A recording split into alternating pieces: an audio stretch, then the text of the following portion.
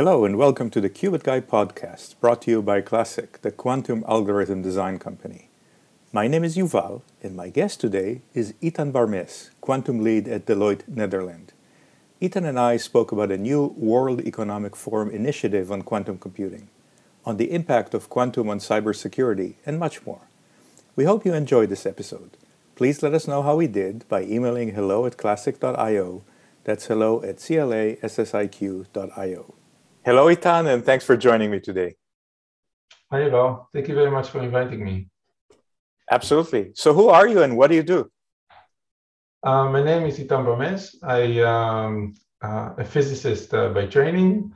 After finishing my PhD, I moved into cybersecurity. And for the past 2 years, I've been at the Deloitte cyber team. My role at Deloitte is divided into two. On the one hand, for about 80%, I'm a cybersecurity consultant focusing on the impact of quantum technologies on cyber. And for the other 20%, I'm in an innovation project within Deloitte on the quantum algorithm side. And as of 2 months ago, I'm also a project fellow for the World Economic Forum, where Deloitte helps the forum on quantum technologies. That sounds like you have a 120% job, but so let's start diving one by one. So you mentioned that the majority of your time is spent on cyber. Is that the quantum impact on cyber, or is just cyber in general? Yeah, so I'm generally in the cyber team. We have at Deloitte, we have in different geographies, we have very large cyber teams, and it's cyber in general. I would love that one day we will do, most of our work will be on quantum, but that's definitely not the case yet. So we do a lot of, in my case, cryptography related projects. And in the past, well, I would say 1 to 2 years, more and more quantum related projects. When you speak to customers, do they worry about quantum and the impact on cyber? I mean, they must have read that RSA code is going to be broken and no one is going to be able to use this and that kind of encryption. Is that something that reaches customers? Are they worried about it? Absolutely, yes. And you can also see a very interesting development in the past few years that as quantum becomes more mature and we have quantum computers with more qubits and we can do more with these machines, then also the negative aspects are becoming more visible. There was an interesting point in 2019 with the Google experiment, quantum supremacy, that there were actually already quite a few publications about how this machine could break cryptography, which is, of course, not true. But that was a big buzz, and it was good that we kind of put it out quickly because it was just not true. But it does raise awareness, and people are becoming more aware of it and also more interested in it, which is definitely a good development. What do you tell customers when they ask you about it? Do you tell them, oh, don't worry, it's 10 years out? Or do you tell them, well, don't worry immediately, but this is what you're going to have to do, and here's how Deloitte could help you? I mean, what is the standard answer in this case? Yeah, so we've developed kind of a model for this, and presenting the two extremes. One of them is, we call it the ostrich effect, putting your head in the sand and trying to, ignoring it. And the other one is running around and looking for solutions. And we believe in what we call a responsible approach, because eventually, as much as quantum is a fascinating technology that may be largely misunderstood, the cybersecurity aspect, it's a threat, just like any other threat in cybersecurity. And you need to do proper risk management and analyzing the threat and finding the right way for your organization to deal with it. So we're trying to peel out the hype and to make it more concrete and more explainable in simple words and to really understand what it means.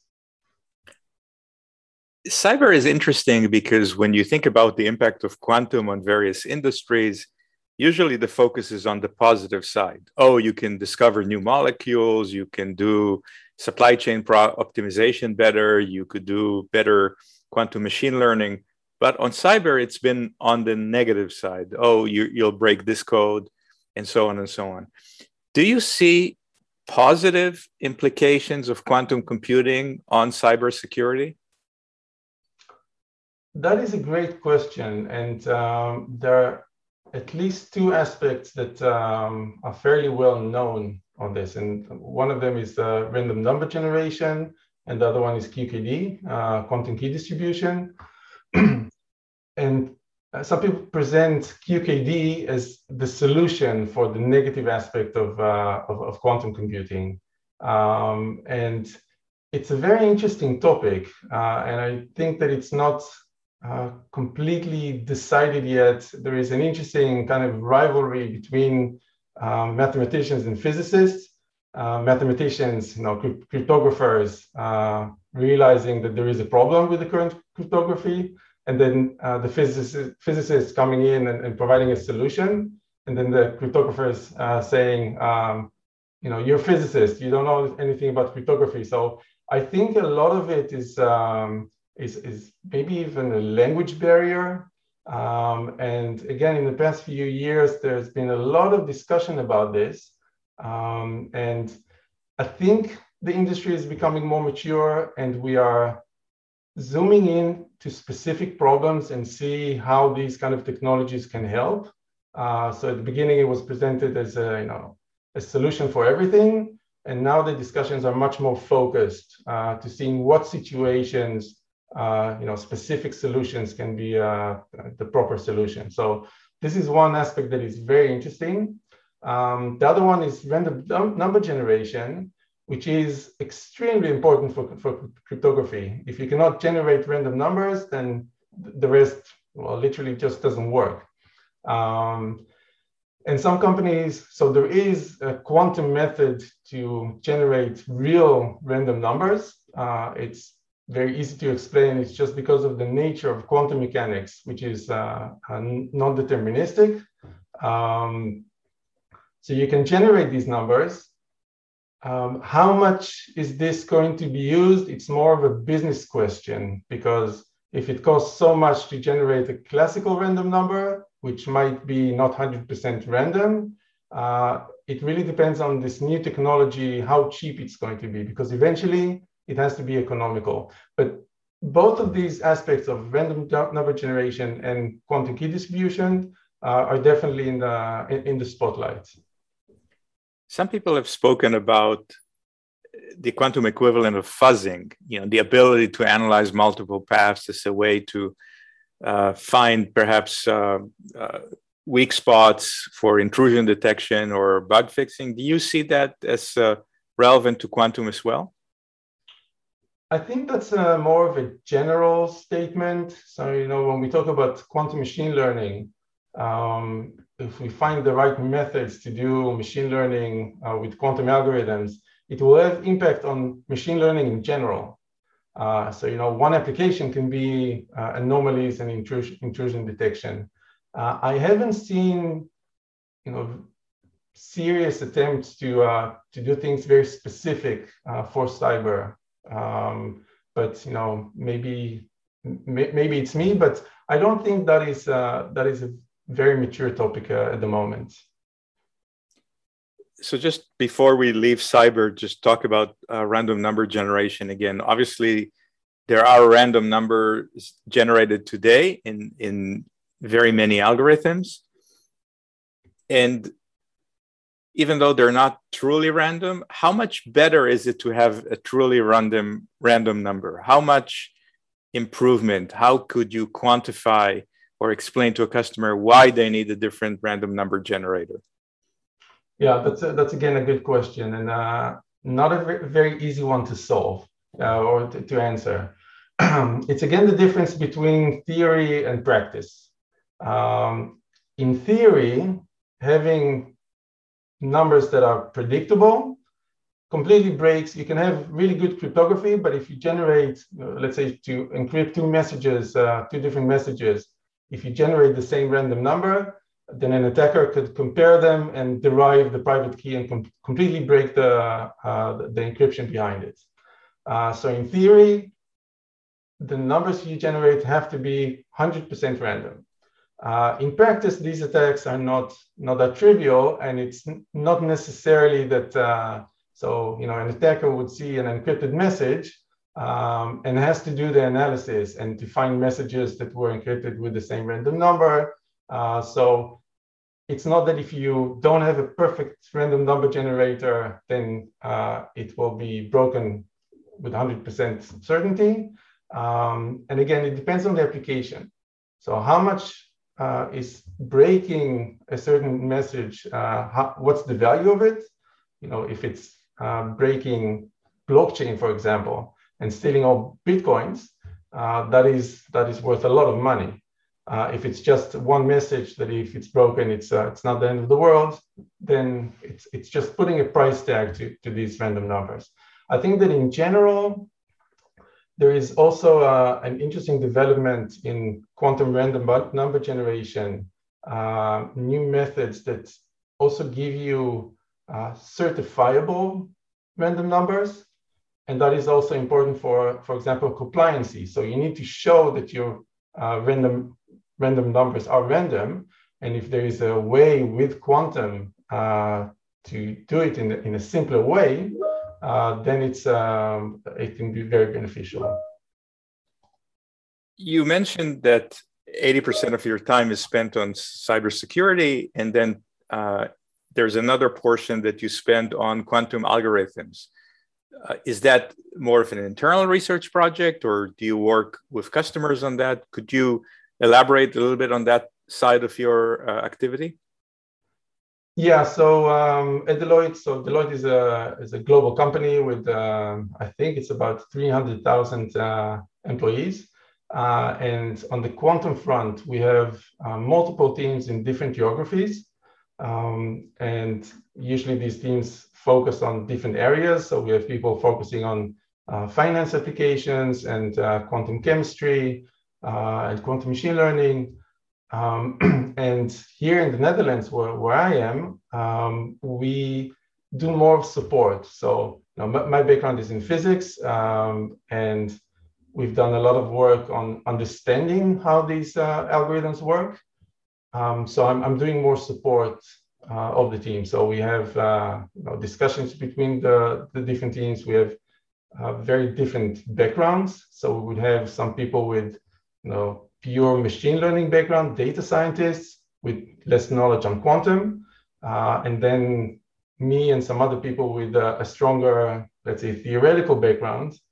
We help them also to understand how these things work exactly. So you also see that the diversity in background is very important, and something that in quantum in general, I think that the whole field definitely started with physicists, and you see that it's getting more mature.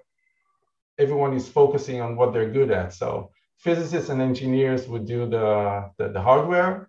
I think that even mathematicians might be the best people to understand the algorithms. Data scientists need to use it. So they also need to understand it to a certain level. And putting all these different backgrounds together is really what makes this successful. And this is the approach that we're taking. At Classic, we think that's a big problem because it seems to be a shortage of people who understand quantum information science. It's very difficult to find a quantum information scientist, and it's even more difficult to find one that also understands supply chain or chemistry or cybersecurity. So we think that allowing people to write algorithms, even if they're not quantum information science experts, is very important. Do you share that view? Yeah, I think that's a great point. And I've been thinking a lot about this. And so I've taught the basics of quantum algorithms to a lot of people with no background in physics, to different levels of success. And a user of a certain technology, when you drive a car, you don't have to understand how an engine works, right? but it is useful to maybe maneuver in a certain way to understand the physics of driving. So you need to understand it to a certain extent. And I think that quantum computing is also a topic that some people are afraid of. People expect explanation about what is superposition, what is spooky action at a distance. And these things are not necessarily needed in order to use this technology properly. So I think it's very important that a lot of companies work on finding the right way to teach people to a certain extent, but also filter what is not necessary. And our trainings for quantum computing for data scientists or computer scientists. And then you focus on specific things that are relevant. And if people are interested in spooky action in the distance, that's fine. But you need to stay focused on the things that you need to know, and then bring in your own expertise and your knowledge to kind of bridge the gap. Excellent. And by the way, the way to do it, I don't have a clear answer for that. So there are different approaches, and it's something that I think as the field matures, we'll fine-tune it to make it more successful. As we get close to the end of our discussion today, you briefly mentioned that you're starting an activity with the World Economic Forum. Could you tell me a little bit about that? Yeah, and that's also an interesting development in these kinds of technologies that become more mainstream. Is maybe going a bit too far, but getting more attention. Definitely on the cyber side, it's something that policymakers need to form an opinion about. And the technology is now mature enough that organizations like the World Economic Forum are picking this up, and that is a very welcome development.